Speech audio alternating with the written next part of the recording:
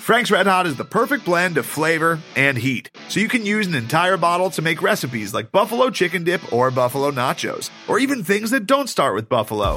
Frank's Red Hot, I put that on everything.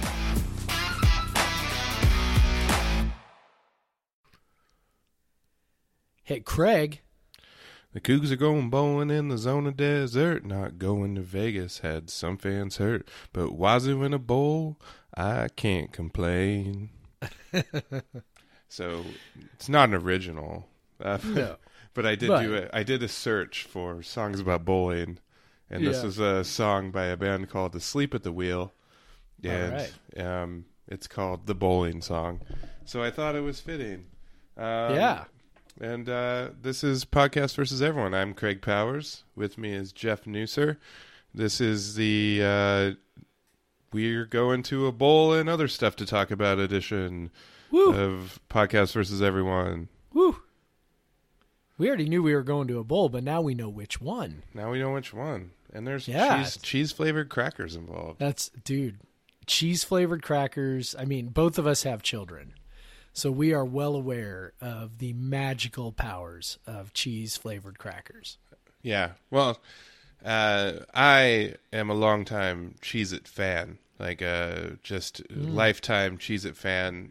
Would you say you're a Cheez-It hipster? I wouldn't say that because Cheez-Its have been popular for a very long time, long before I existed. My grandma was a big Cheez-It fan.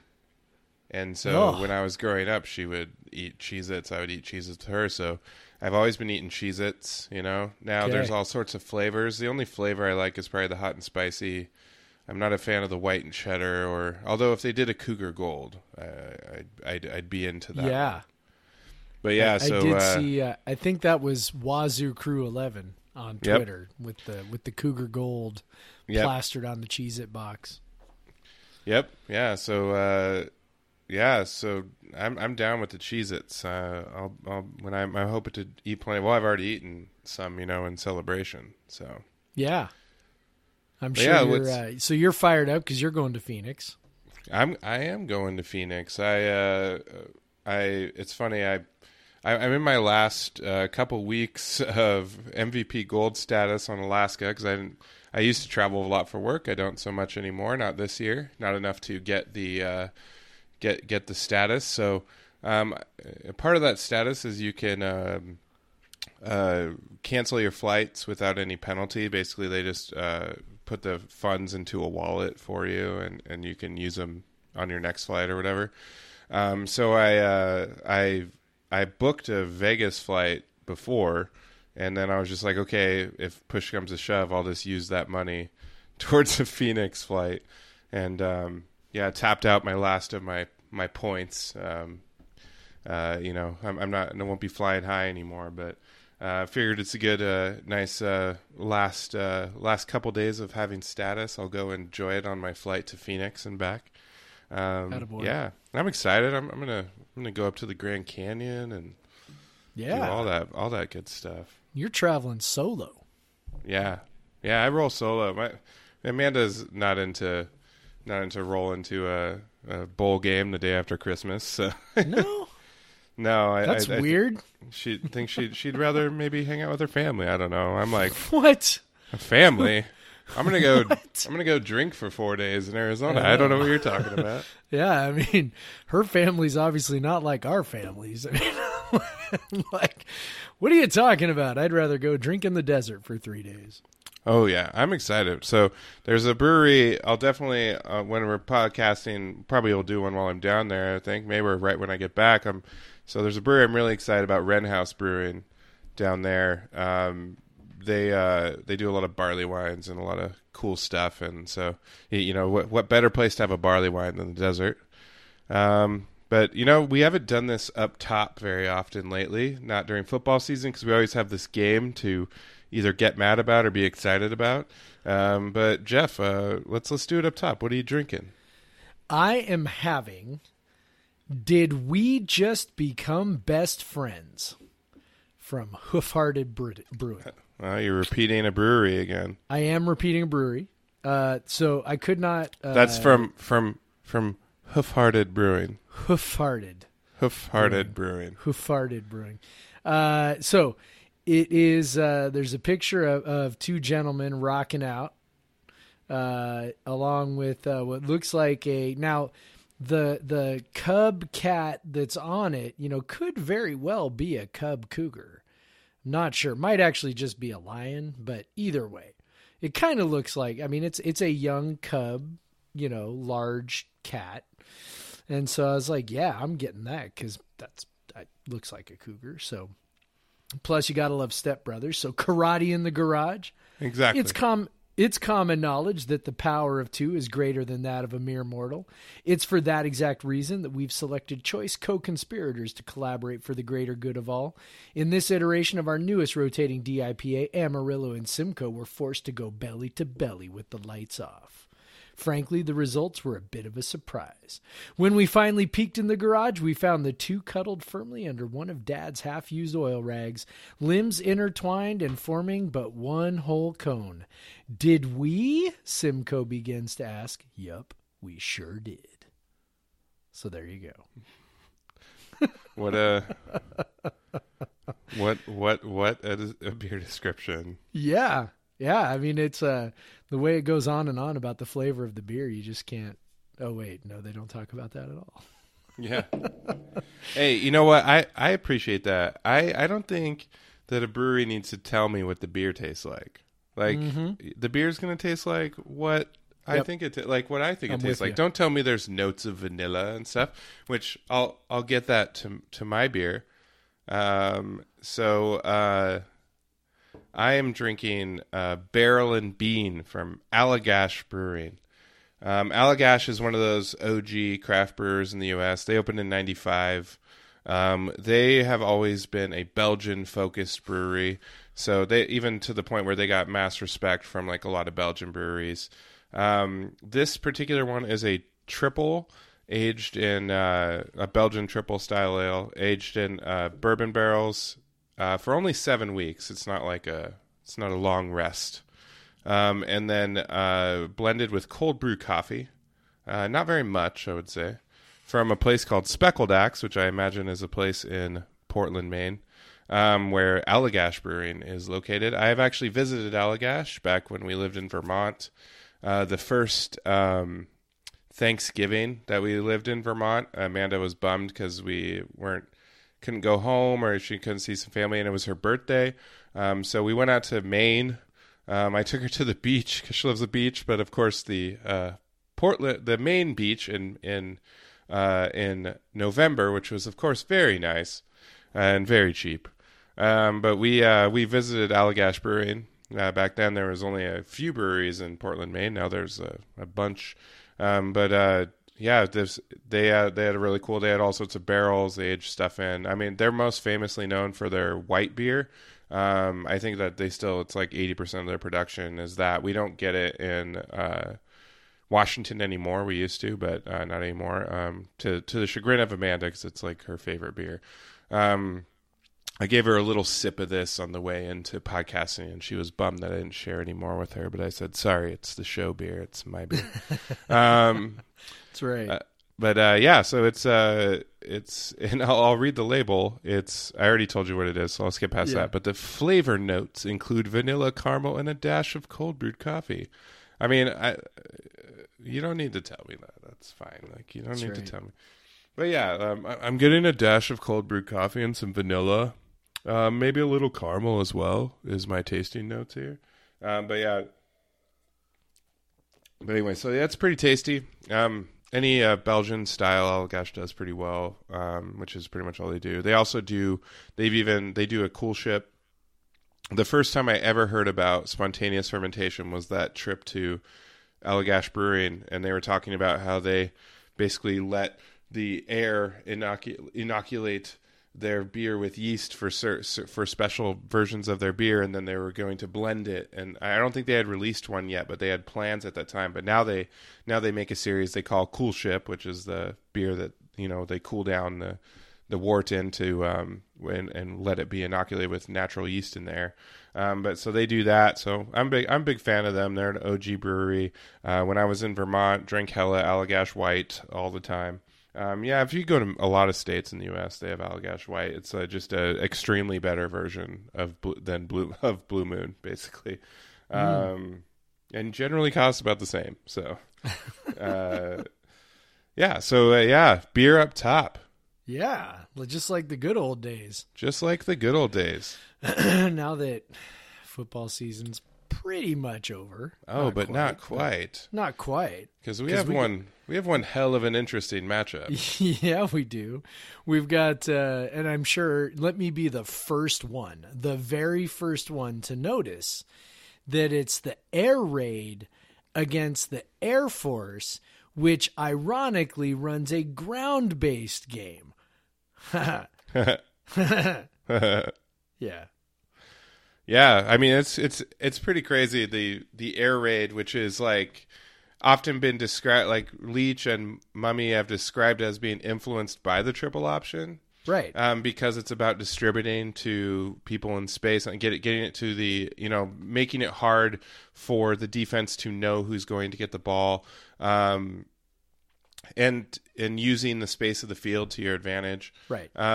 So and now for the first time since obviously there's only the Air Force academies, and I don't think does Georgia Tech doesn't run it anymore, do they? Not anymore. Yeah, nope. So it's only the Air Force Academy or the service academies, that run it because they have to, because their linemen have to be small. Yeah. There's weight requirements for the by the time they graduate. But yeah, they have to really shrink by the time it's time to go. Yeah, so they have to lose about 30 pounds by the time they get out of there. At least. Yeah. But so yeah, they have to, obviously, so they pick a system that's quick and agile, and Air Force, all of the academies at certain points, particularly Air Force and the Navy have done really well with it.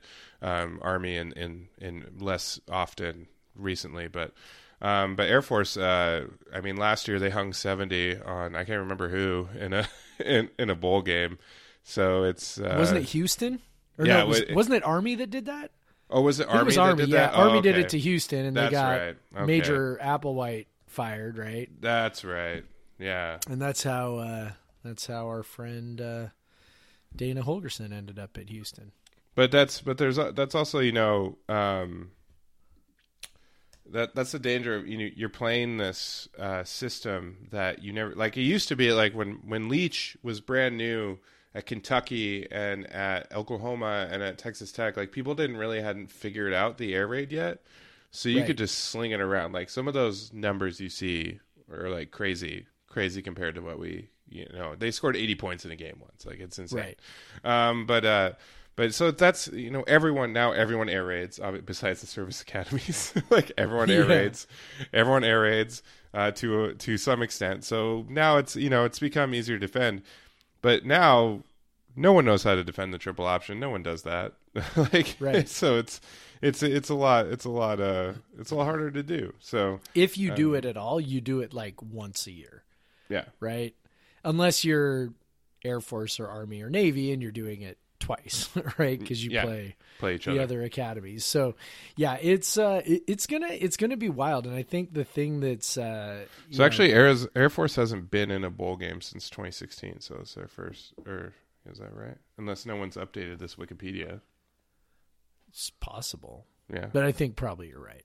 Yeah. So anyway, it's it's going to be interesting. It's going to be obviously contrast in styles. Two teams that are not particularly noted for their defense, which is, and I'm sure we'll dig into this more as we get closer to it. But as we've noted, it's generally better for us to play another team whose strengths and weaknesses match ours versus the other way around, because our defense is so bad that we'll even make a bad offense look good. But our, offense isn't, so overwhelmingly good that it'll make a good defense look bad. So, I like the idea of the air raid, taking on, perhaps a defense that's not only not that great, but also not necessarily filled with the kinds of elite athletes that tend to give us, the most trouble, right? When we talk the teams that we've had trouble with, it's been, It's been Washington, it's been Utah this year, it's been Cal the last couple of years, and those are teams that feature big physical defensive lines that can get pressure with 3 or 4, and then really long, fast, rangy guys both in the linebacker core and in the secondary. And at first blush, without having looked all that closely at Air Force, they don't look like that, and so I don't think we'll have too much trouble moving the ball. I know people are talking a little bit about, Gordo, I think, needs just a little over 600 yards. I say just, right? But a little over 600 yards to set the NCAA passing record, single season passing record. It's possible. I do think it's going to have trouble because unless our defense is giving up, just explosive after explosive, which is possible. Like that, I like how you say unless our defense is giving up explosives, not unless our defense can stop them. Our defense. There's some psychology there. Yeah, our defense ain't stopping anything, but especially this. I don't. Yeah, I mean, the reality is that options they thrive on. It's all about discipline, right? It's the discipline that they have to make the right read at any moment. Whether it's to hand off to the fullback, which, if you've got a good fullback, they're going to get the ball a whole bunch, or whether it's, whatever, because it's all based off the dive, right? And so what they're looking at is, okay, how's the defense key off the dive? And if they do this, then we'll do that. And if they do that, then we'll do this. And, it's all these wrinkles off of the dive, and it's all based off of how sound you are. And our defense has been notorious this year for not being sound. Like I know they've got 3 weeks to prepare for it, but I mean, I don't know if there's a worse matchup because we are gonna get gashed. Well, Oklahoma's offense would be a worse matchup. Okay, fine. But I just mean like I just mean stylistically. I don't know. I will say a lot of the bowl predictions until the last week had it San Diego State, and I was like, that sounds boring. That sounds so boring because they have a really good defense, terrible offense. It's probably going to be boring, but this is more exciting. Like WC could get run over. That. Yeah, we'd probably lose. But I don't know. It's funny. Air Force is ranked higher in SP Plus. This is actually probably one of the better matchups in bowl season by SP Plus. It's WSU 25, Air Force 27, the 5th best offense, 26th best offense, and then Air Force 56th best defense, WSU 94th. A great special teams matchup, number 4 versus number 5. So that's good stuff right there. Field goals are the I know Bill Connolly's talked about it. Like field goals play a huge part in your special teams ranking, and WSU has a kicker who's missed only one, and is a Lou Groza Award nominee, top 3. So he's out having fun with that, not taking his finals, I guess. I don't know how that works. Some things are more important than finals, Craig. Yeah. But Air Force is 10-2. That's how often do you play? How often do you finish 7th in your conference and get to play a 10-win team in your bowl game? Well, I think it's cool, man. Well, that's funny. Like, I think it's cool. But so the number 6. Well, so you get a 7-5 or 2 losing in conference record teams. Washington State both play 2 double-digit win teams in the lower 2 bowls for the Pac-12, which are 2 of the higher bowls for the Mountain West. Yeah, probably the 2 highest bowls for the Mountain West. Yeah, which Mountain West 2 highest bowls. Mountain West gets in this one because the Big 12. Big 12 didn't have enough teams. I think it was Big 12. Yeah, so the Big 12 didn't have enough teams because they have a team in the college football playoff. But so I don't know. It's an interesting, exciting matchup. We'll talk about it more. We have a lot of weeks until then that we're gonna have podcasts, so we'll talk about it more. Let's talk about the playoff. Like, what do you think, man? I mean, everyone made it real easy on the committee this last weekend. Obviously, WSU isn't going to Vegas because Utah laid an egg against Oregon. Stupid Utah. I know some people cried some tears over no Vegas Bowl. Good Lord. I'm just like, come on, man. Like, I mean, I came on this podcast. I was like, Utah is clearly the best team in the Pac-12. They will spank Oregon. We've been saying that probably since they beat us, like, you know, and especially after we took Oregon to the brink. Should have beaten Oregon. And then but had no chance at all against Utah. Yeah. In both road games, and so And that's basically Utah was just beating the hell out of everyone they were playing, and Oregon was kind of skating by quite a bit. Yeah. And but you know, Oregon came out and beat their ass. Like, it wasn't that's close. what was so weird. Like, they just bullied Utah. Like, that's the part that I think got me the most was, like, of all the things I could have expected in that game, I did not expect Utah to get bullied. Like, their lines just got, which I thought were the best lines in the conference, both sides. Yeah. Right? And they just got whipped up and down the field by Oregon's lines. I mean, I don't know what kind of special motivational juice Mario Cristobal put in those guys' pregame milkshakes, but my God, did they destroy Utah's lines. And my whole thought was, man, I'm really excited to see Utah get into the college football playoff because I think they've got the kind of line that could maybe, you know, compete against, against another good team. You know, in this case, it would have been, you know, LSU, right? Now, LSU probably would have wiped up, you know, the field with them, but right. At least, you know, maybe they might have given them, you know, a solid shot, you know, for a time. And they just, I mean, Oregon just eviscerated them in the most, like, I mean, the word like neutered comes to mind. They just like literally they like grabbed their balls and crushed them and were like, what are you going to do? You know what I mean? And Utah was just, they were so shell shocked, right? Like, that was the part watching it that was the craziest. Like, they just shit the bed and they just sat there in their shit and went, I shit the bed. Now what do I do? It's like, oh my God. Like, it was crazy. It was, I don't know. Like, how much of that game did you catch? I caught it. Like, I watched in earnest probably after about the midway second quarter and then to the end. Yeah, because we were watching the soccer game. Right. Yeah, and so whenever that ended, I switched over, and then I saw Utah make their comeback, but it was, even doing that, it was kind of tough sledding for them, and you could just see like Oregon wasn't going to let them do it, and it's crazy because you watched Washington and WSU move the ball on that Oregon defense pretty easily, and pretty much everyone else has struggled to do that. And I don't know what it is about Washington and WSU. But everyone else has seemed to struggle to move the ball against Oregon's defense, which, you know, makes you wonder, like, if they would have not blown that lead to Auburn, or if they didn't punt that one in the desert, like, right, they would have been number 4. Like, they definitely would have been number 4. And I mean, they had enough preseason hype, because that's the prerequisite. Yeah, because they would have. You got to have some preseason hype. Because even with that, you know, they were still right there before they lost to. They were still in good position when they lost to Arizona State. They were still in a very good position.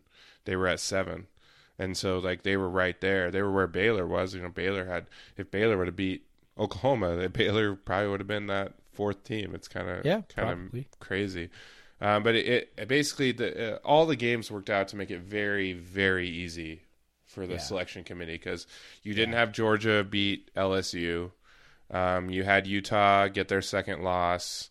So the 2 possible, you know, and then obviously one of the teams was going to win the Big 12 championship, so you'd have that one-loss team remaining, with the other 3 undefeated teams, and so it kind of made it easy. You know, you didn't have Ohio State. You know, they had Ohio State come back, which obviously that first half apparently lost them the first seed. I don't know how that works, but I don't know. Like, I thought it was kind of weird when Ohio State jumped over LSU in the first place, but it's kind of weird. Now LSU's got a much easier semifinal game than than LSU does. But yeah. Which, by the way, that game is the day after, in the same general vicinity of the Cheez-It Bowl. It's actually the same company, like same whatever organization in parentheses runs it. Yeah, Fiesta Bowl runs it. Yeah, Fiesta Bowl. So, me and some friends, we were kind of looking at tickets. They're not very cheap, but that would be a hell of a game to watch, Ohio State and Clemson. Yeah. So if we can make it Like, I think. so when you say not very cheap, like how not very cheap? Yeah, Couple so $100? Yeah. So that the there's a listed tickets at 110, but you can't buy them. I think they're probably selling them to the fans for the alums and stuff first. Yeah. But on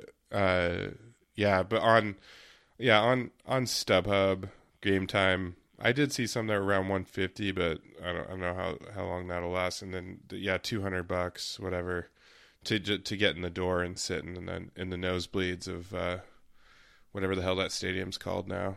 Yeah. The Glendale Stadium. The Glendale Stadium. Yeah. Yeah, that would be super cool though. Like that would be. I know. But BA and Katie, his fiance, are going down, so we're definitely looking at tickets. So I think that would be a hell of an experience. Go. Well, do since it's not my money, I will definitely tell you should do it. Yeah, right. I mean, it's kind of crazy. Like, I've been thinking, like, if you're a Coug fan, you want to go to the Cheez-It Bowl, just enter any contest that says like you can go to the semifinals somehow. Like maybe it's like geared towards Ohio State or Clemson fans, but just be like, no, I'm gonna enter it too. I can go to the Cheez-It Bowl and because the Cheez-It Bowl tickets won't be expensive. You'll be fine. Although there is a contest which you should enter with Pat McAfee, who is apparently the official spokesman for the Cheez-It Bowl, and they are constructing a 2-story Cheez-It box and putting seats at the top of it, and they're giving away 6 trips to the bowl, and so there's 7 seats, and him and 6 people sit up at the top, so you can win a trip to the bowl game. And but that means you got to sit up there with Pat McAfee. Yeah, I'm sure he's fine. He seems like a fun guy. Yeah, I'll allow everyone else to enjoy that.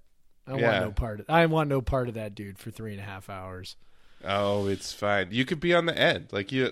It's 7 Maybe seats. That's it. I'll be like, I'll just sit over here. He said in the video he's going to sit on the end, and then everyone else. Because I could hear him from the other end, because that's all he's going to do is yell for 3 hours.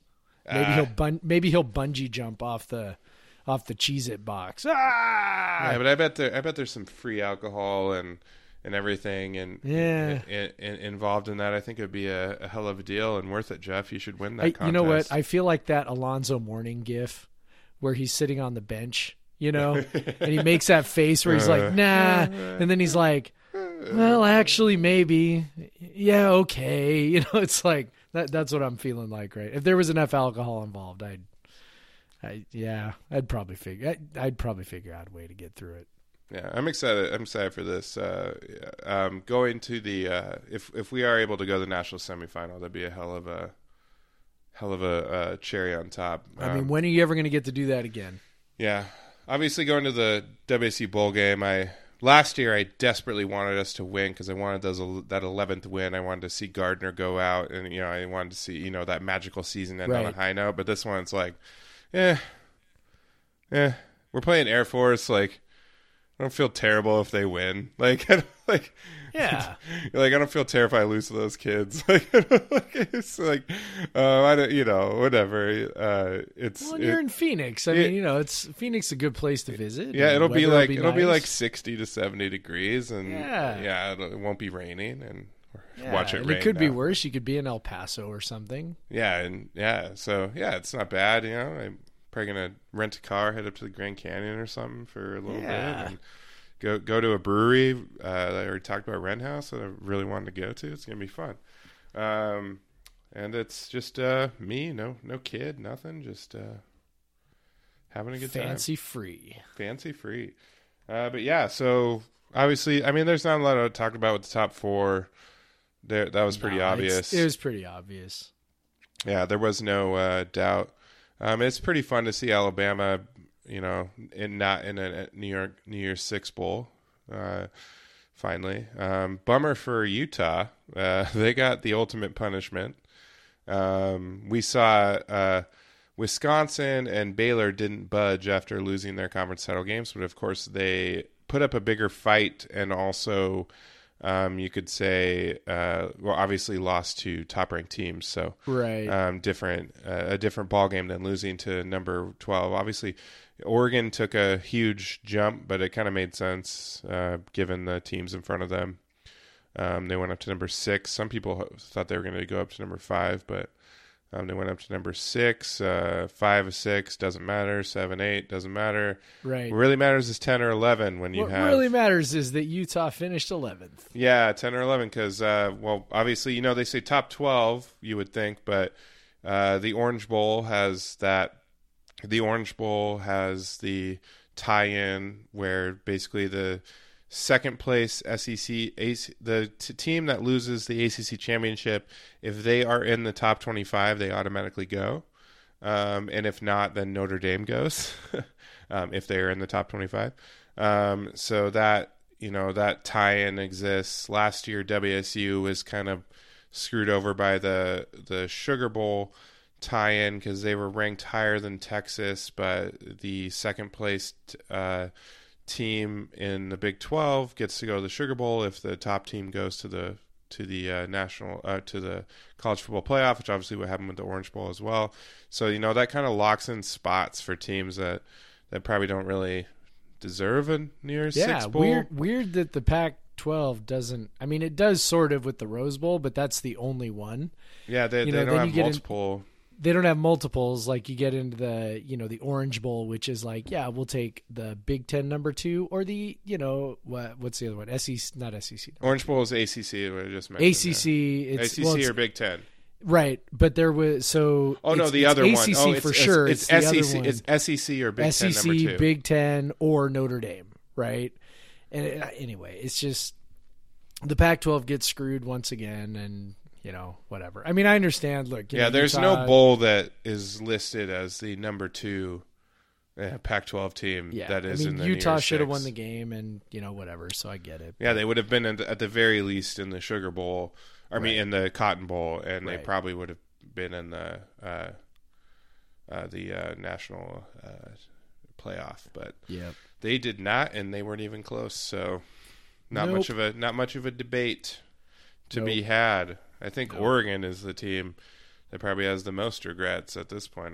They're the one that was for sure going to make it if they, didn't lose that Arizona State. But I think they're pretty happy to be in the Rose Bowl. I think everyone's always pretty happy to. That's the one thing about if in the Pac-12, you kind of the Rose Bowl has such a status that it's still kind of like, oh, it's pretty good, like it's still in the Rose Bowl. Yeah.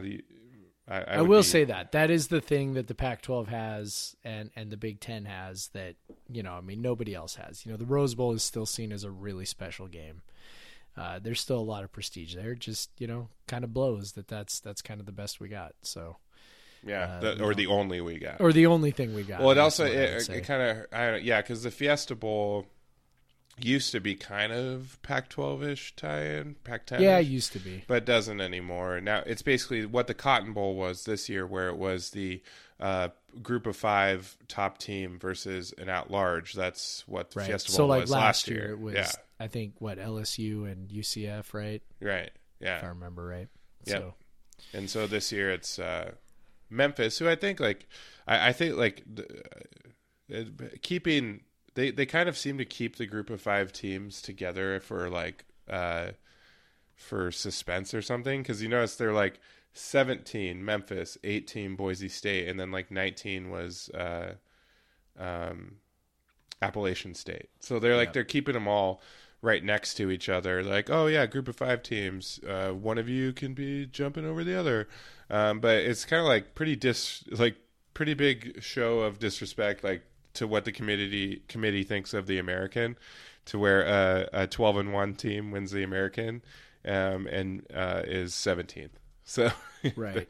Obviously they still get that Cotton Bowl invite, so they're happy about that. But that tells you in the eyes of the committee, the American and the Mountain West, with Boise State at 18 being 12-1, and the Appalachian is in the Sun Belt, so obviously they're not as or are they in conference? No, they're in Sun Belt. They're in Sun Belt. Yeah, and so, which they've dominated since they came up to FBS, but yeah, so it shows that they're very clearly is a delineation in the playoff committee's mind between those conferences and all the other conferences. Right.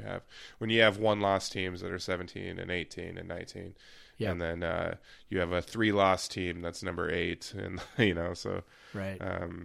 Yeah. And I think, that's bared out for the most part in the games as well. I think we all kind of, UCF, go give them hell. And then LSU just kind of slapped them around. It was like, I mean, I think it's cool to see them get their shot. I don't, it'd be nice if, once in a while they showed up and, did what Utah did to Alabama, whatever that was 15 years ago now. Boise State, Oklahoma. And... Yeah. Well, UCF so we haven't had that in a while. UCF beat Auburn and won the national championship 2 years ago. So I don't know what you're talking about. Yeah, right. Yeah. But I don't know. It depends on the team. Like sometimes the team does show up, and it's just like I think Memphis probably can give. I think so. Penn State a good run. I think so. They're actually ranked 13th. Yeah, mostly because I don't think Penn State's all that good. So. Yeah. So I think Memphis. They're not. Yeah, they got a great offense and they got a good enough defense. Yeah. So they should be. I don't know. I wouldn't expect them to get smacked around, but who knows? Yeah. All right. Should we take a break? Yeah, let's take a break.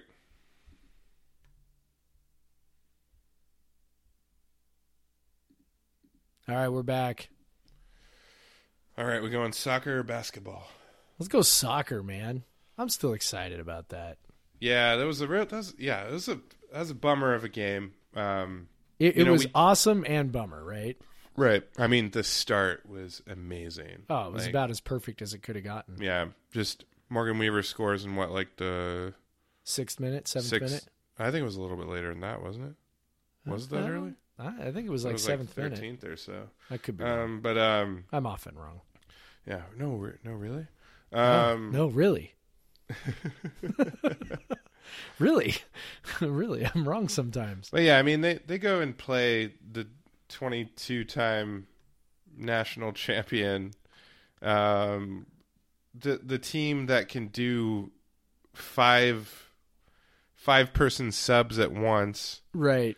And basically lose no skill, no quality whatsoever, yep. and they they come in. Morgan Weaver does her typical thing, just a very typical Morgan Weaver goal where she just works hard and just makes a hell of a shot.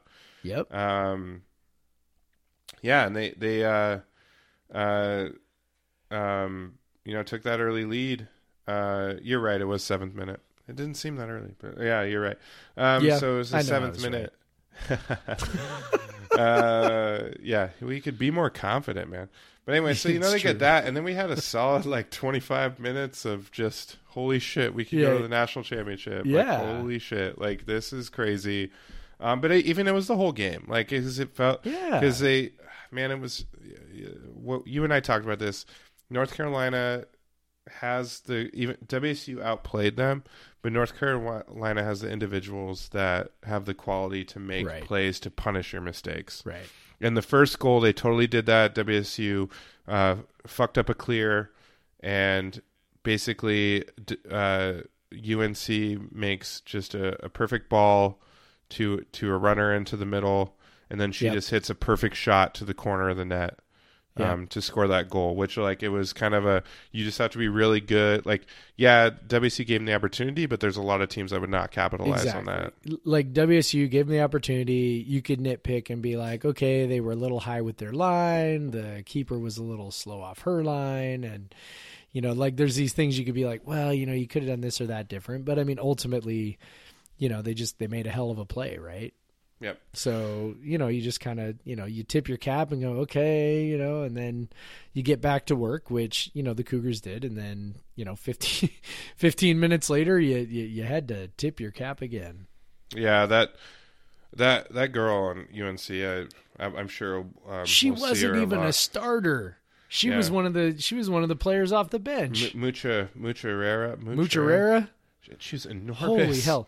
Okay, so it was so funny. So like right before she did that, like I'm watching her and she's just basically running around the field destroying anything that gets in her path.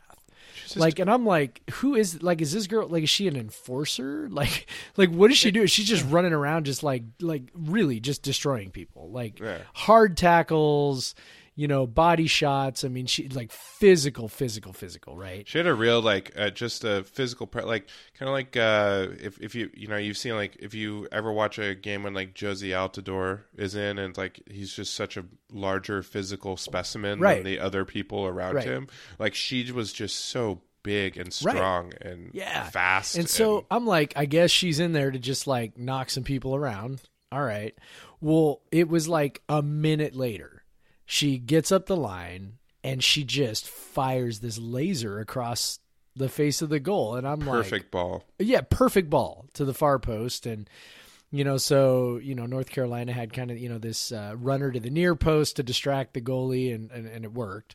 And then, obviously the defender on the far post kind of didn't really attack the ball. And then, it was hit so hard, like, to attack the ball, they may have had an own goal. Yeah. It definitely would have taken like a flick on or something to get it, to move it on out of there. But still, it was, and she was just, unprepared for the runner at the far post. And the thing that was the bummer about it was that, at halftime you could tell that is a thing that North Carolina likes to do, because Schulenberger got on the interview and was we knew they were going to do that and we were prepared for it. And you could sense his frustration. Yeah, he was so frustrated because they had outplayed them. Yeah, largely outplayed them, better chances throughout the game. And obviously the second half, I think WSU weathered a bit of a storm in the first 15-20 minutes. Yep. But then the final 25, WSU was getting chances, particularly when Morgan Weaver had a nice run. And then there was also a nice shot off a kind of a deflection that really tested their goalie. There was another from Gamora Stevens. She hit one to the corner, to the bottom corner, and Stanford's goalie made a save on, or UNC's goalie made a save on it. That obviously that Morgan Weaver one, she just barely missed it. Yep. So yeah, there was a lot of tense moments. It really felt like they were going to get that goal. Like, it felt like it. But they didn't, ultimately.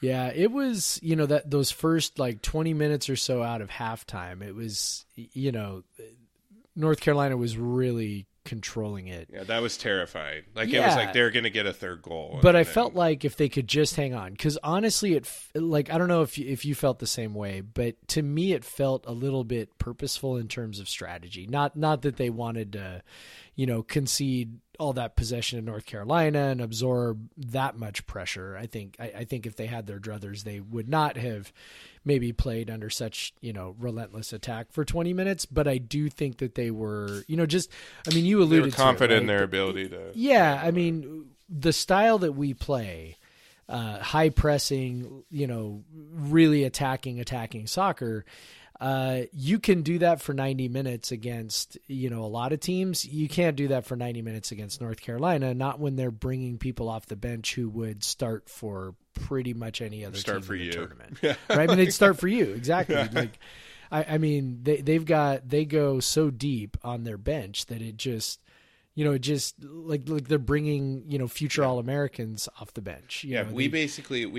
We like, of our best players, like Gamora Stevens came out for like the last 5 to 10 minutes of this first half, and then played the whole second half. I mean, the sub rules are kind of weird in college, players can go out and come back, and a certain amount of times. Well, they can't come back in the first half, but then they can start the second half starter, and then if they come out in the second half, they can come back in once or whatever. One time, Yeah. So, so it's a little more confusing. I think, I was talking about this, like if this is the classic 3 subs, like professional soccer, right? Like WSU's got a better chance. WSU have way better chance, but UNC is so deep. Yep. And you can get that deep when you have that sub rule, because you can tell you can recruit all those players and be like, hey, you're going to play. You're going to play 20, 25 minutes even as a freshman, because we can rotate you in, and you're still one of the best soccer players in the country. Yep. You're still going to play. Once they came in, and then you saw this is not a dip in quality at all. No. But although when they brought them in, the second half, after a couple minutes, WSU was able to rein back, take back control of the game and get chances. And it was a very exciting final 30 minutes or so to watch, or nerve-wracking, exciting, whatever. But it felt like, you felt like this can happen. This can definitely happen. And just a testament to how good they were, or how well they were playing, because they were playing the number 2 team in the country, and they went toe to toe. Yeah, there was no point where you were like, oh, they were pretty lucky to be in it. They just got a couple of good chances and finished them. The North Carolina coach said, I feel lucky that we're advancing. They had the better chances. They outplayed us. And in soccer, more than any other sport, I feel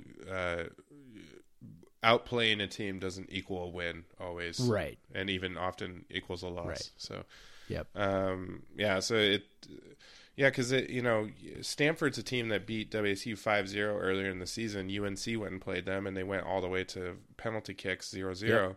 So I think WSU was playing at a just completely different level. The commentators were talking about how Morgan Weaver was just just dominant. The first 30 minutes of the game was completely destroying UNC every time she was on the end of a ball, and just stretching the field with her runs. And Gamora Stevens was just fantastic. And a cool thing to see because of this run, I think it's very much because of this run. You could say Weaver was on the under 23 team already, so the U.S. Soccer is having basically they call it identification camp. So it's basically a young players camp to try to identify the next level of stars for the next world. Once all these current World Cup stars we have are too old, and a lot of them are, to have that next round of players. And a couple of other players couldn't play because of injuries suffered in the College Cup. And so Morgan Weaver and Gamora Stevens they got pegged to join that camp, which doesn't involve any games, but it's a cool chance to kind of show what they got it's super cool against a lot of young NWSL players. Yeah. So I think it's about, if I remember right, it's like 14 pros and 10 college players or something like that. Yep. So they're going to get a chance to show what they can do against some high quality competition, and perhaps get on the radar. That's the hardest thing when it comes to breaking into a national team, is just kind of getting somebody's attention, right? Showing that you belong. And the best way to do that is a camp like this. So it's super cool. They got called in as injury replacements, which who cares how you got there, right? Well, and the thing, if they wouldn't have made this run in the tournament, who knows? There's probably a good decent chance this wouldn't have happened. So they were able to show, because a lot, I've heard from some smart people that Gamera Stevens was the best player for WSU. The best player in the tournament, yeah. Which often, WSU. when you are a midfielder, often you're setting up goals for the forward, and right, and they're getting the glory, but everyone knows that you're the player. But she was she showed out against some of the best teams in the country, and Weaver showed out against some of the best teams in the country. Weaver was already kind of under on their radar, but Gamera Stevens, I don't think I'd ever been at any of these.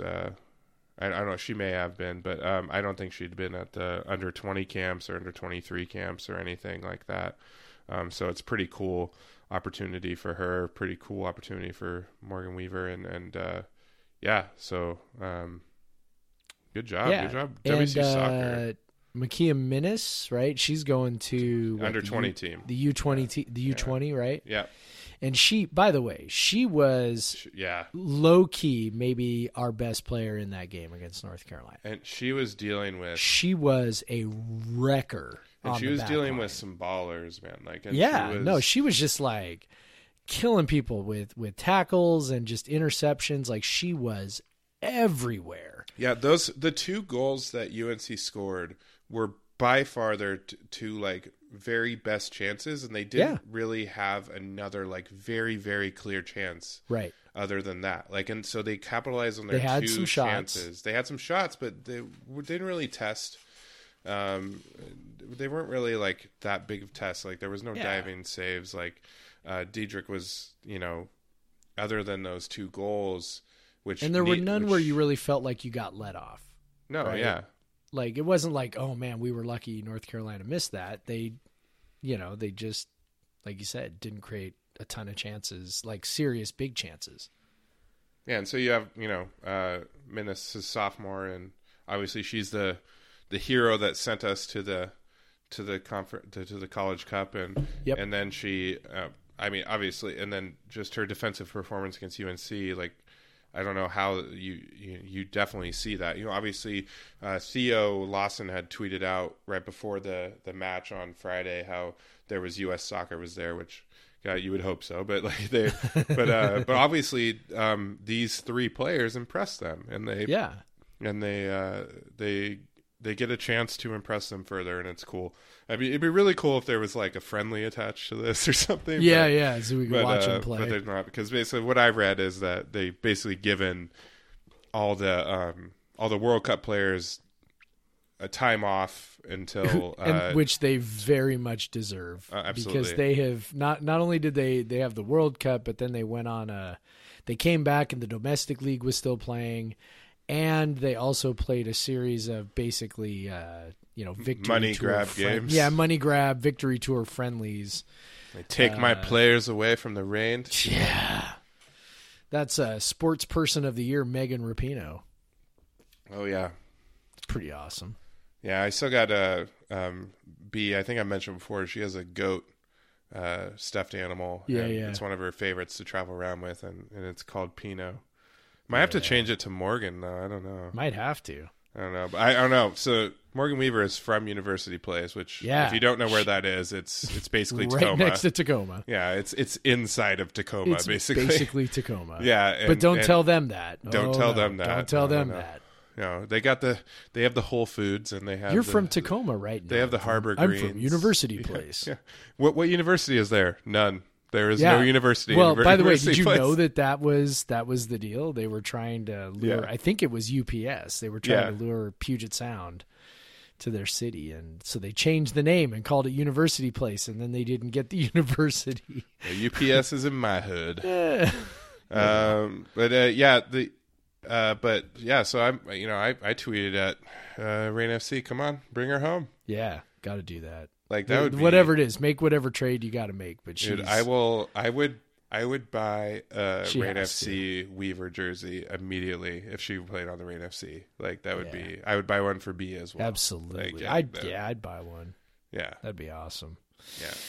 Yeah. And by the way, a lot of our a lot of players coming back. They'll lose Morgan Weaver. They'll lose Avery Collins, who were both, sort of key cogs. Not sort of. We're very definitely key cogs. But Gamera Stevens comes back.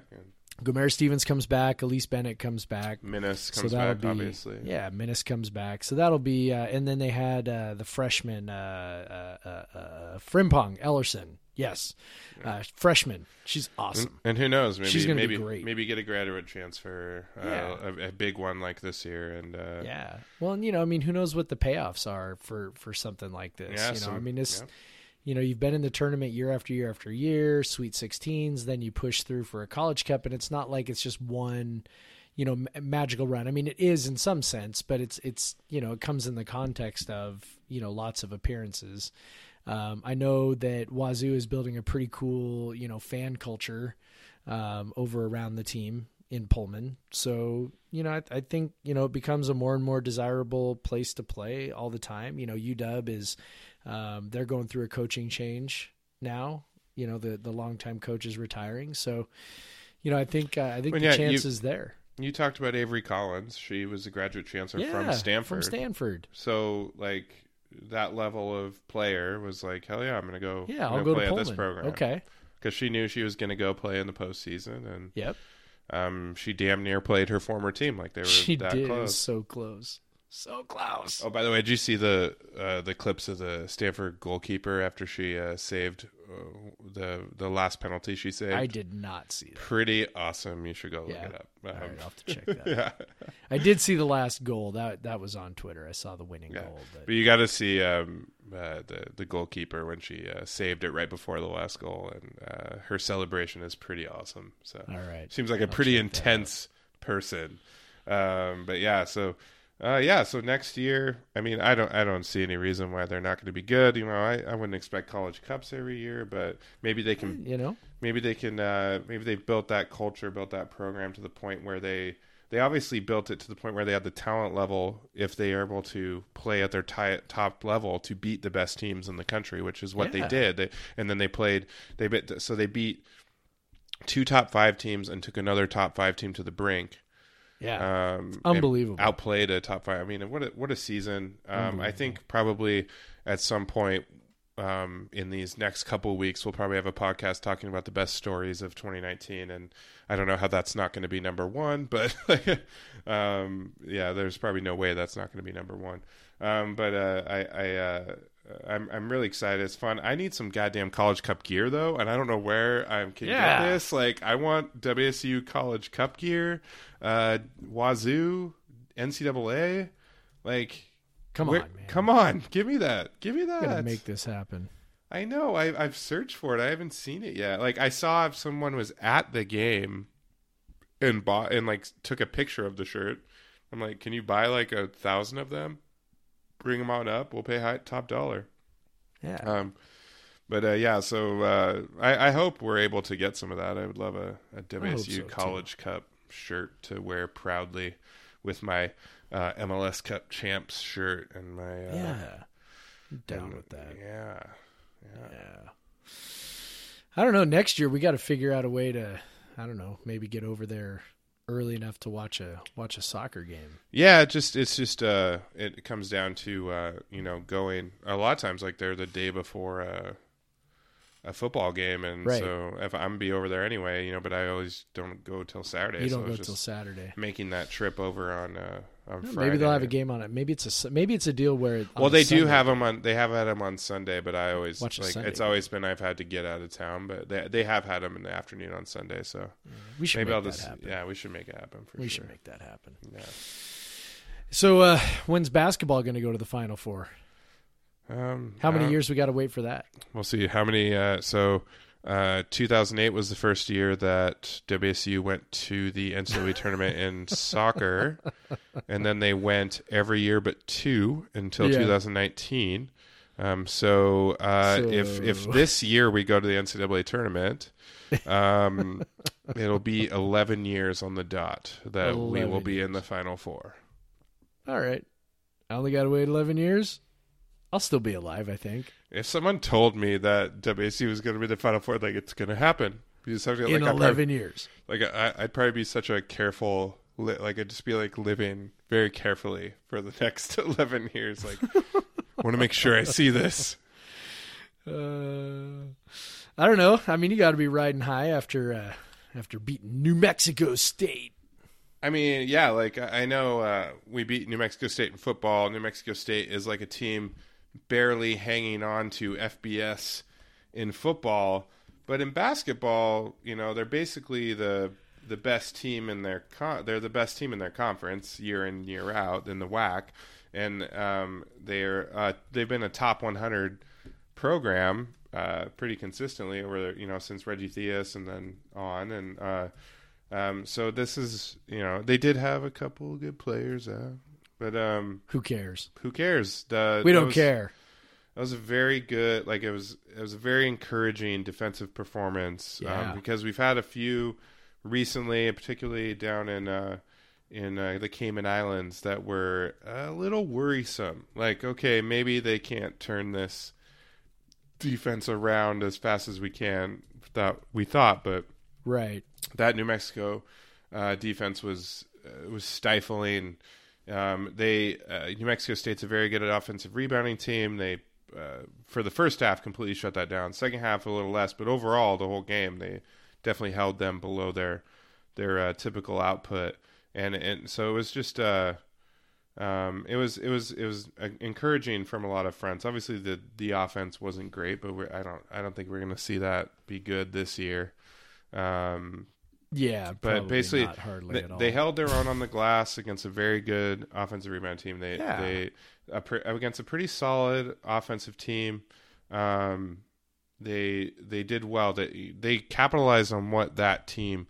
So they prevented what the team does really well, which is offensive rebounding, and then they capitalized on what they don't do well, which is giving the ball away. So it was very encouraging to see that this staff can kind of play to the opponent's strengths and weaknesses and put forth a very good defensive performance. I knew you have a stat for what the points per possession was, and you tweeted out, and I think you should repeat it here because it's pretty fucking hilarious.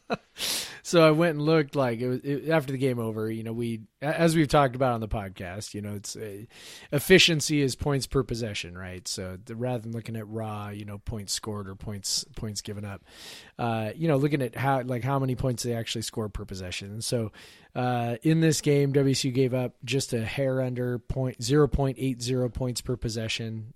For context, an average performance this year is just a little bit under 1.0 points per possession, which is insane. So basically, we're like that was like a 20% better than average performance. And then when you take into context that New Mexico State's a better than average offense, like you're talking, this is a really good defensive performance, right? Yeah. So basically, New Mexico State against an average team would be expected to go 1.03 points per possession. And so we held them, about 0.25 points per possession. You figure 70 possessions, that's 15 points, 18 points below their average, right? Something like that. So so really, really good defensive performance. And so I looked and I was like, holy shit, that's the fourth time we've done that this year. Held a team under 0.80. Now, most of the other teams have been, not great teams, right? Especially offensive. Right. Really teams that have been bad offensive teams. Yeah. And so I was like, 0.80. I wonder how many times Ernie did that last year. So then I went and looked and I was like, oh, once. Okay. How about the year before that? Oh, once. How about the year before that? Oh, 0 times. I just kept going back, and then I figured out it was 4 times in 5 years combined that the Cougars held teams under 0.80, and it's happened 4 times in 10 games under Kyle Smith. So it's nice. It was fun to watch. It was really fun to watch. They, the turnovers were in full effect. They were all over those turnovers, doing what they've been doing. Unfortunately, they were in full effect for us as well. Yeah, that was mostly Jalen Shedd. He did not have his best game taking care of the ball. After having one of his better games, but and they got sloppy late too. That was kind of part of it. Definitely did when closer. That kind of token press that New Mexico State pushed out, really gave them trouble. Yeah, that was kind of disappointing. But they've seen it now. They can coach to it. They can teach to it. Still a lot of guys who have never played with each other much.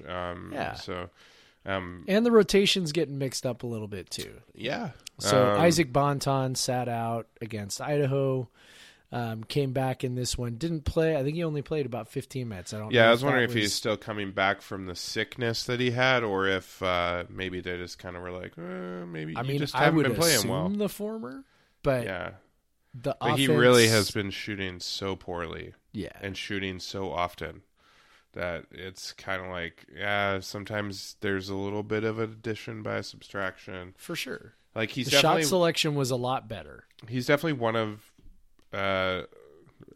maybe him and Ellaby that really can get their own shot, but he just does such a poor job with shot selection, and really hasn't finished layups well, and so it really hasn't shot well. I'm hoping he has some sort of mid-season surge, which we've seen before, but well, and sometimes those things can happen too, like right now when, you sit out a couple games unexpectedly, and then, you kind of reset a little bit. But the offense figures a couple things out. I do think part of the turnover jump you see is you're seeing the ball in the hands of Shed more and less in Bonton, and Shed is typically his whole career has not been great at taking care of the ball. Even when he was at Texas State, and he's been particularly bad this year. And then you take Bonton out, who's been very good at taking care of the ball. Right.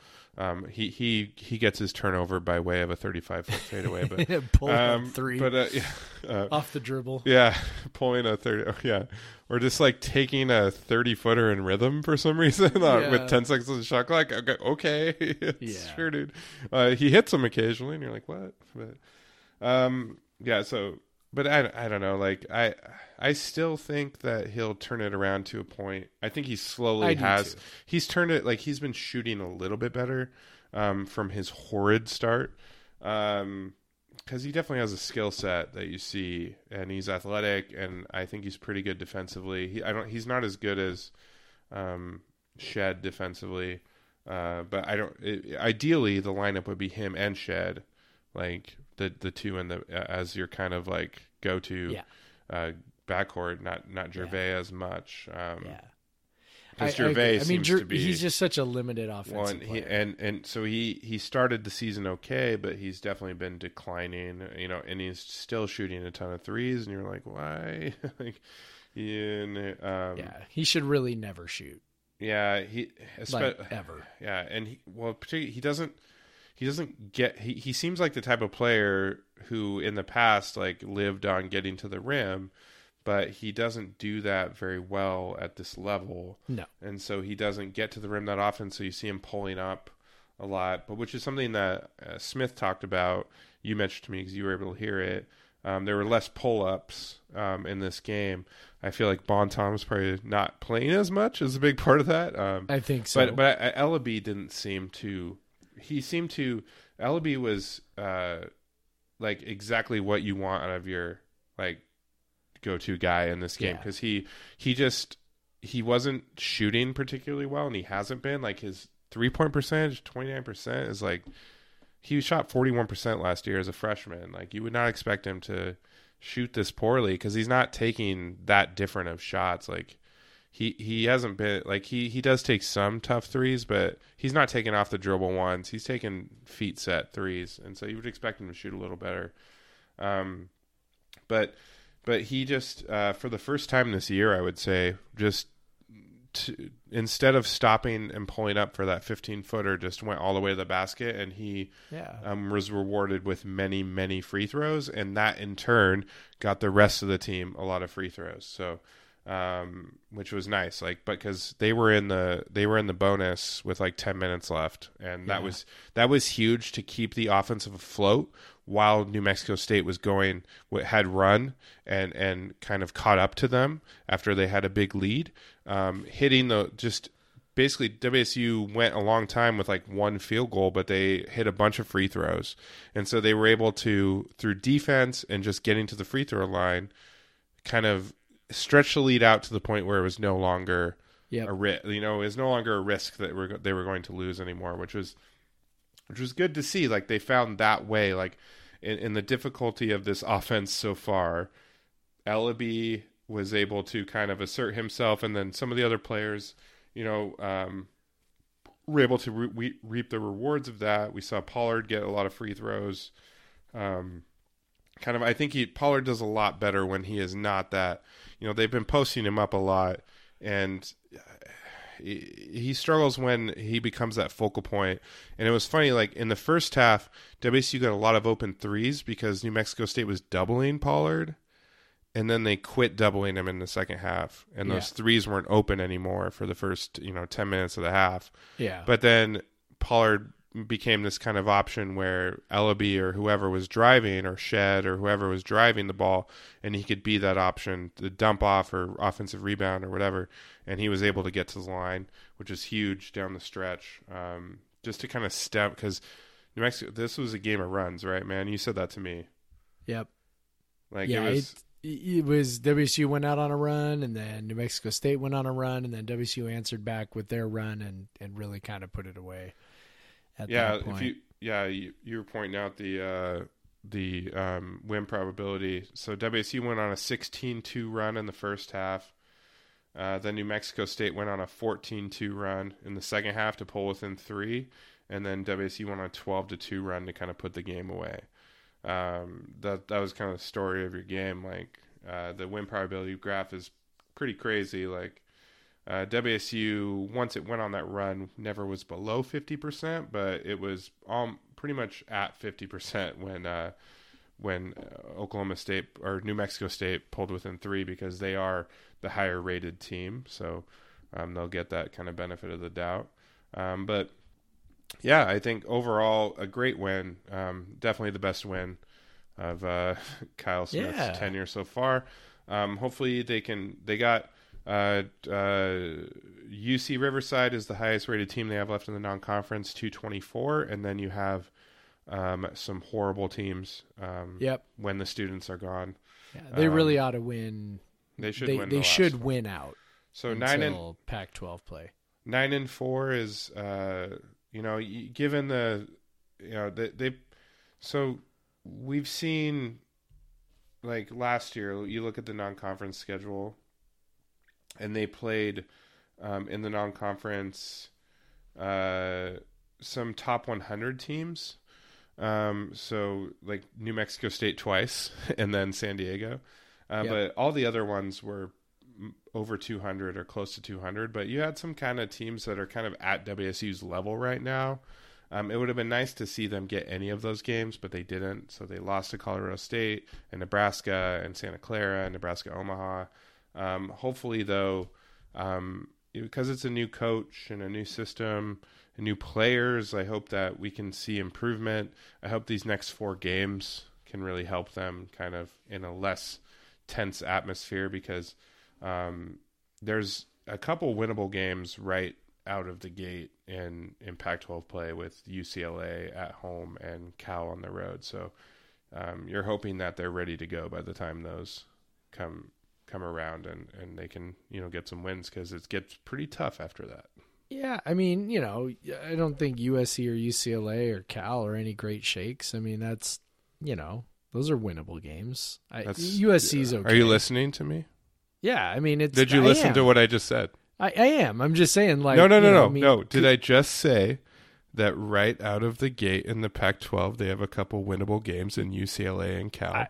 I did say that. I also threw USC I said in there, that. by the way. I said that, and then you repeated what I said. You're not listening to me. Whatever. What are you looking at while I'm talking, new sir? I'm looking at USC 59, UCLA 112, no. and Cal 190. That's what I'm looking at. This is what I'm saying.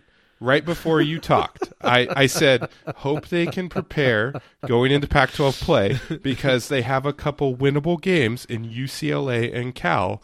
And then you said, well, I don't know. They got a couple winnable games in UCLA. So you repeated what I said. You're not listening to me, new sir. That is true. I don't know. Whatever. But then it gets tough after that. So let's get those.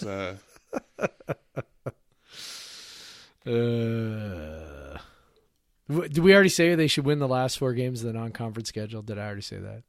Yeah. By the way, we slipped to number 2 in turnover percentage. I know. Well, they had a rough game against New Mexico State. I know.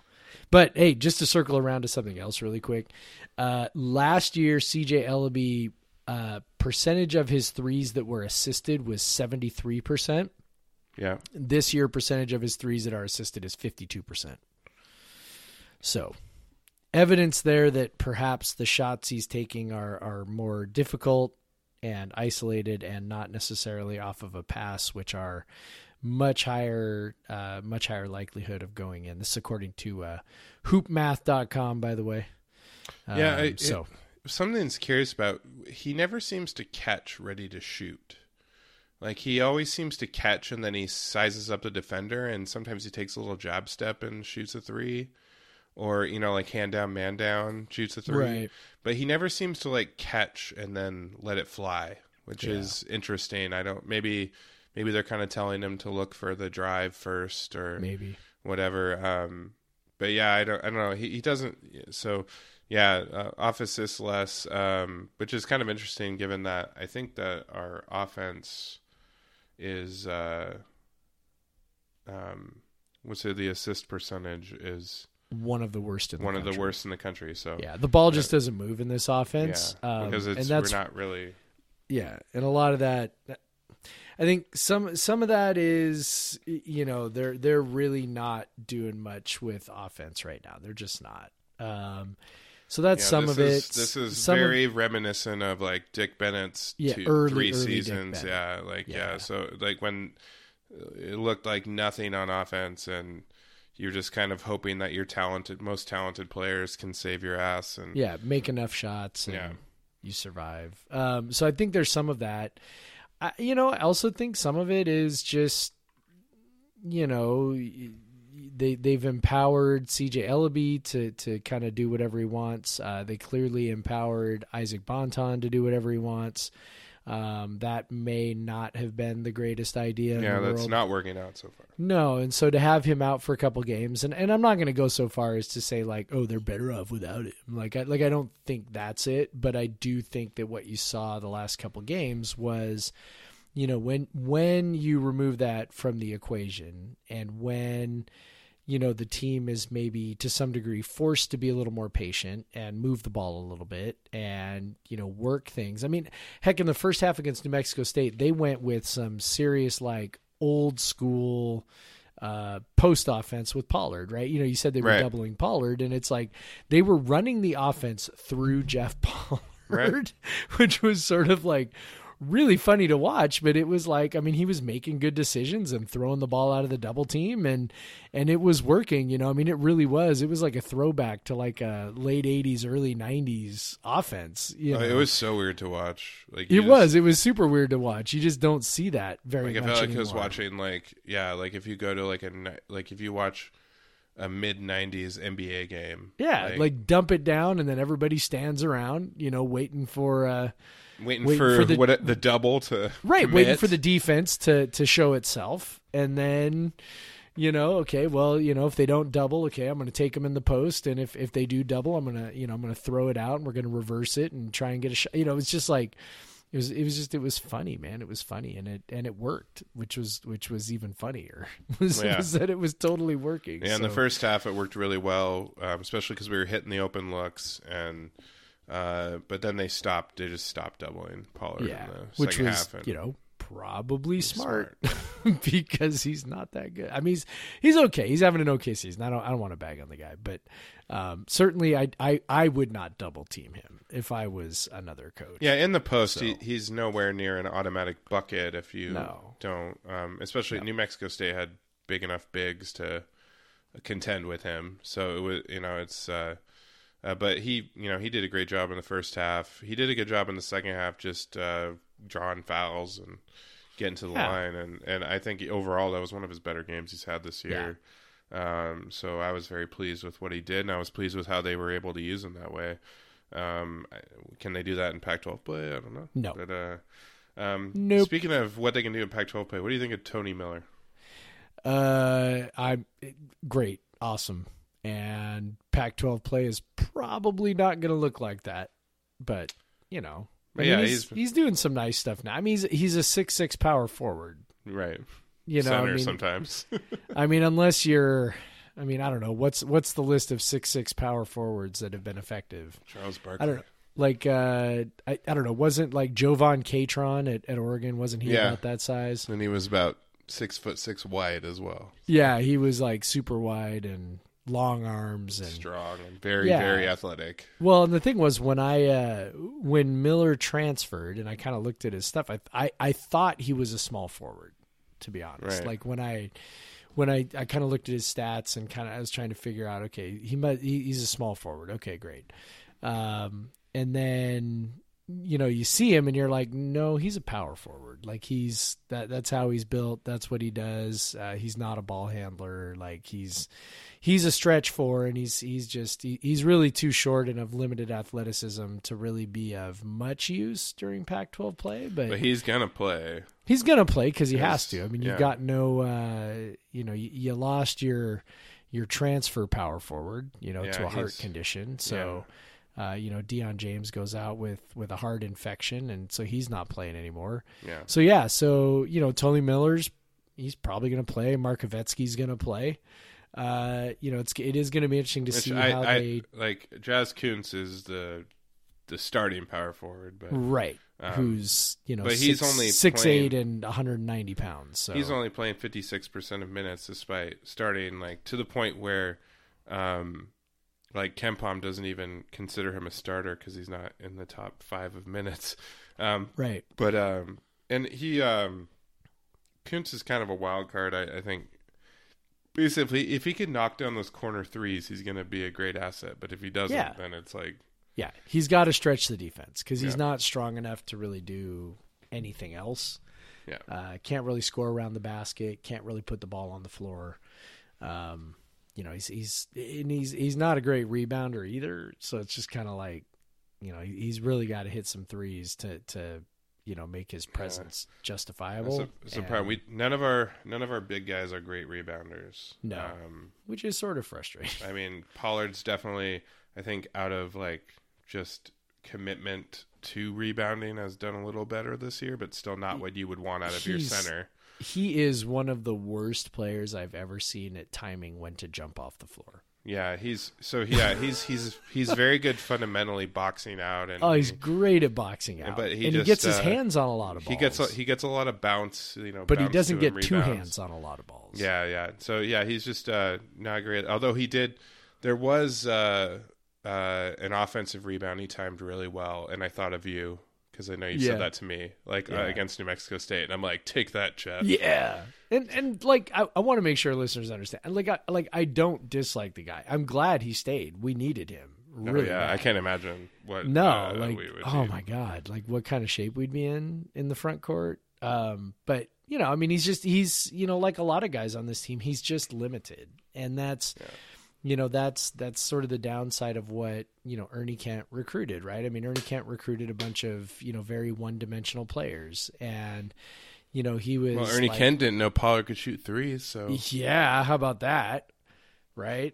But, I mean, it's, all these players that can do, one thing. And that was, a lot of the problem, the last couple of years, it's guys. I would say what Pollard is doing right now offensively is exactly what you want out of what he is roughly like a fourth option. That's what he wants what he's doing offensively is exactly what you want your fourth option. He's finishing with some efficiency. Yeah, for sure. And he pops out, hits a three every once in a while. He's making his free throws. I wish he would get to the line more as a big guy. As long as he just doesn't fall in love with the threes. Yeah. And doesn't force the post shots. Which he does on occasion. He does occasionally, which, whatever. I mean, people which sometimes in this offense, it's like, whatever, take that. We don't know what else is coming. Sure. I do hope to see Markovetsky more. Yeah. I'm a little disappointed we haven't seen him more already. Yeah, he really, But with 4 games coming up against teams that they should win rather comfortably against, the most that seems like a good opportunity. The most he's played in a game is 10 minutes. And he didn't play against New Mexico State at all. Which didn't surprise me a ton. That tells you what, the game was working, and then number 2, New Mexico State was really small. And so I don't know that playing him would have been, much of an advantage.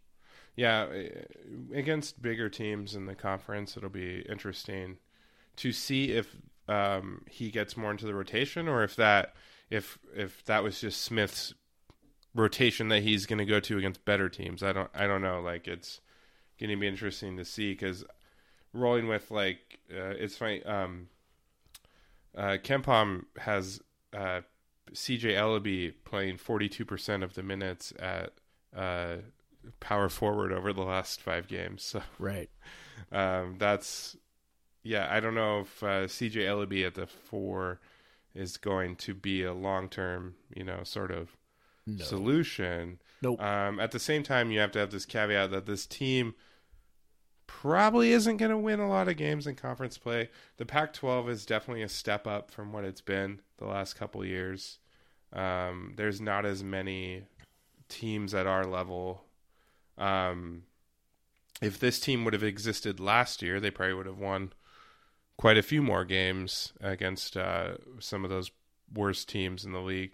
But this year, some of the teams at Oregon and Arizona have taken quite a big step up. Washington has a bunch of really good young guys, and there's a lot of top 100, top 70 teams where it's more getting back to the conference it should be, so that may make it harder to get wins in conference play. Just the fact that the teams are better. Yeah. So I don't want people to freak out because this team is loads better than it was last year. Yep. Last year they finished 207. 207. And they're at 145 right now. Last year they finished 284th in defense efficiency adjusted. They're 125 right now. So they're an above average defense. Definitely the offense is taking a little step back, but not as much as the defense has taken a step forward, which is kind of what we expected. Also, interesting thing, offense overall in NCAA is completely down, and we're still above average. Yeah. Like you had pointed out, like it's just a hair below 1 point per possession on average in the NCAA this year, and that is almost 5 points per 100%, or 4.5 points per 100 possessions less than last year, which is a big deal. Yeah. Like you're talking about like each team scoring, on average about 3 or 4 less points a game than they did last year. And that's attributable mostly to the 3-point line. 3-point line. I think also the 20-second clock off the offensive rebound has sped up the game, but made it harder for teams to score off offensive rebounds as well. Because they can't pull it out, set up their offense. They kind of, I think, and what you have said and what analysts like KenPom have said, they've moved the line back before, and the players eventually adjust. So maybe a guy like Bonton and a guy like Ellaby will start hitting eventually once they adjust to the line. Yeah, I think it's pretty inevitable. I don't think it's going to be. Yeah, I mean, I don't think it's going to be a thing for very long. I think it'll pop. It's already popping back up. At one point, the average efficiency was down around like 97 points per 100 possessions, something like that. It was really low. That's some like 2002 NBA. Yeah, stuff right like there. really, really low. It's already creeping up. So I think teams are adjusting. I think and referees adjust. Referees usually, are probably call adjusting less to some foul, degree. kind of let the game go. People are more. It's typically deep. Like shooters are better in the middle of the season. It's like hitters in baseball and shooters in basketball. They're better in the middle of the season than they are at the start of the season. Yep. Yeah. It's let's see. Sorry, I was looking at something here trying to see. Yeah, so 3-point percentage is down from 34.5% across all of Division I down to 33%. 2-point percent is actually down a little bit too. And then free throw rate is down. So, I don't know, maybe this year we're lacking, and turnovers are up. So maybe, this year we're lacking some kind of referee point of emphasis that results in more fouls. Which there always seems seems like to we be. usually have that, but this year, I don't think there is anything like that. So. Yeah, you remember the what was it, like about 5 years ago when they would call. Like it was always a blocking foul if the player had like even started to pick up the ball. They said that was like a movement towards the basket. Right. And so we had like a wild like start to the season there where the free throw rates are super high, and then the referees adjusted as they always do and stopped calling it, and then you saw the free throw rate go down.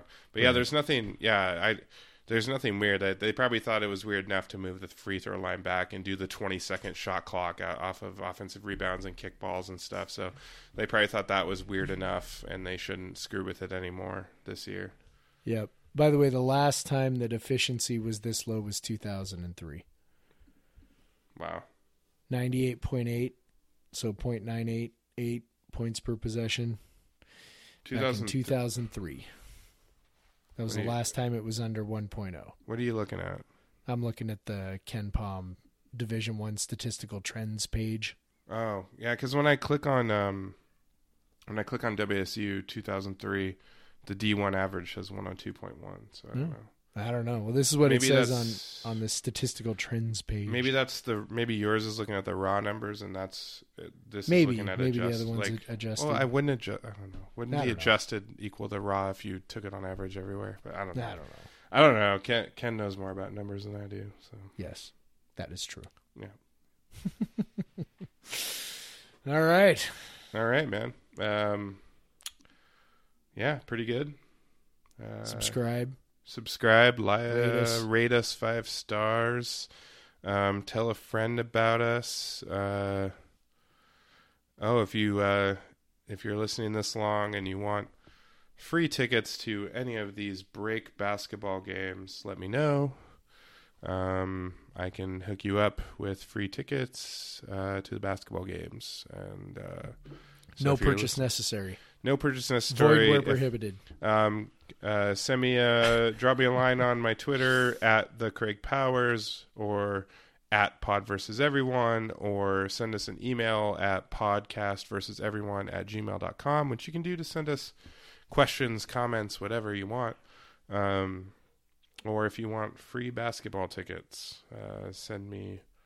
If you happen to live near Pullman and you want to go in the winter to a basketball game, I will hook you up. Did you mention there were free basketball tickets? Yeah, there are free basketball Good. tickets. Good. Just for listening to this podcast.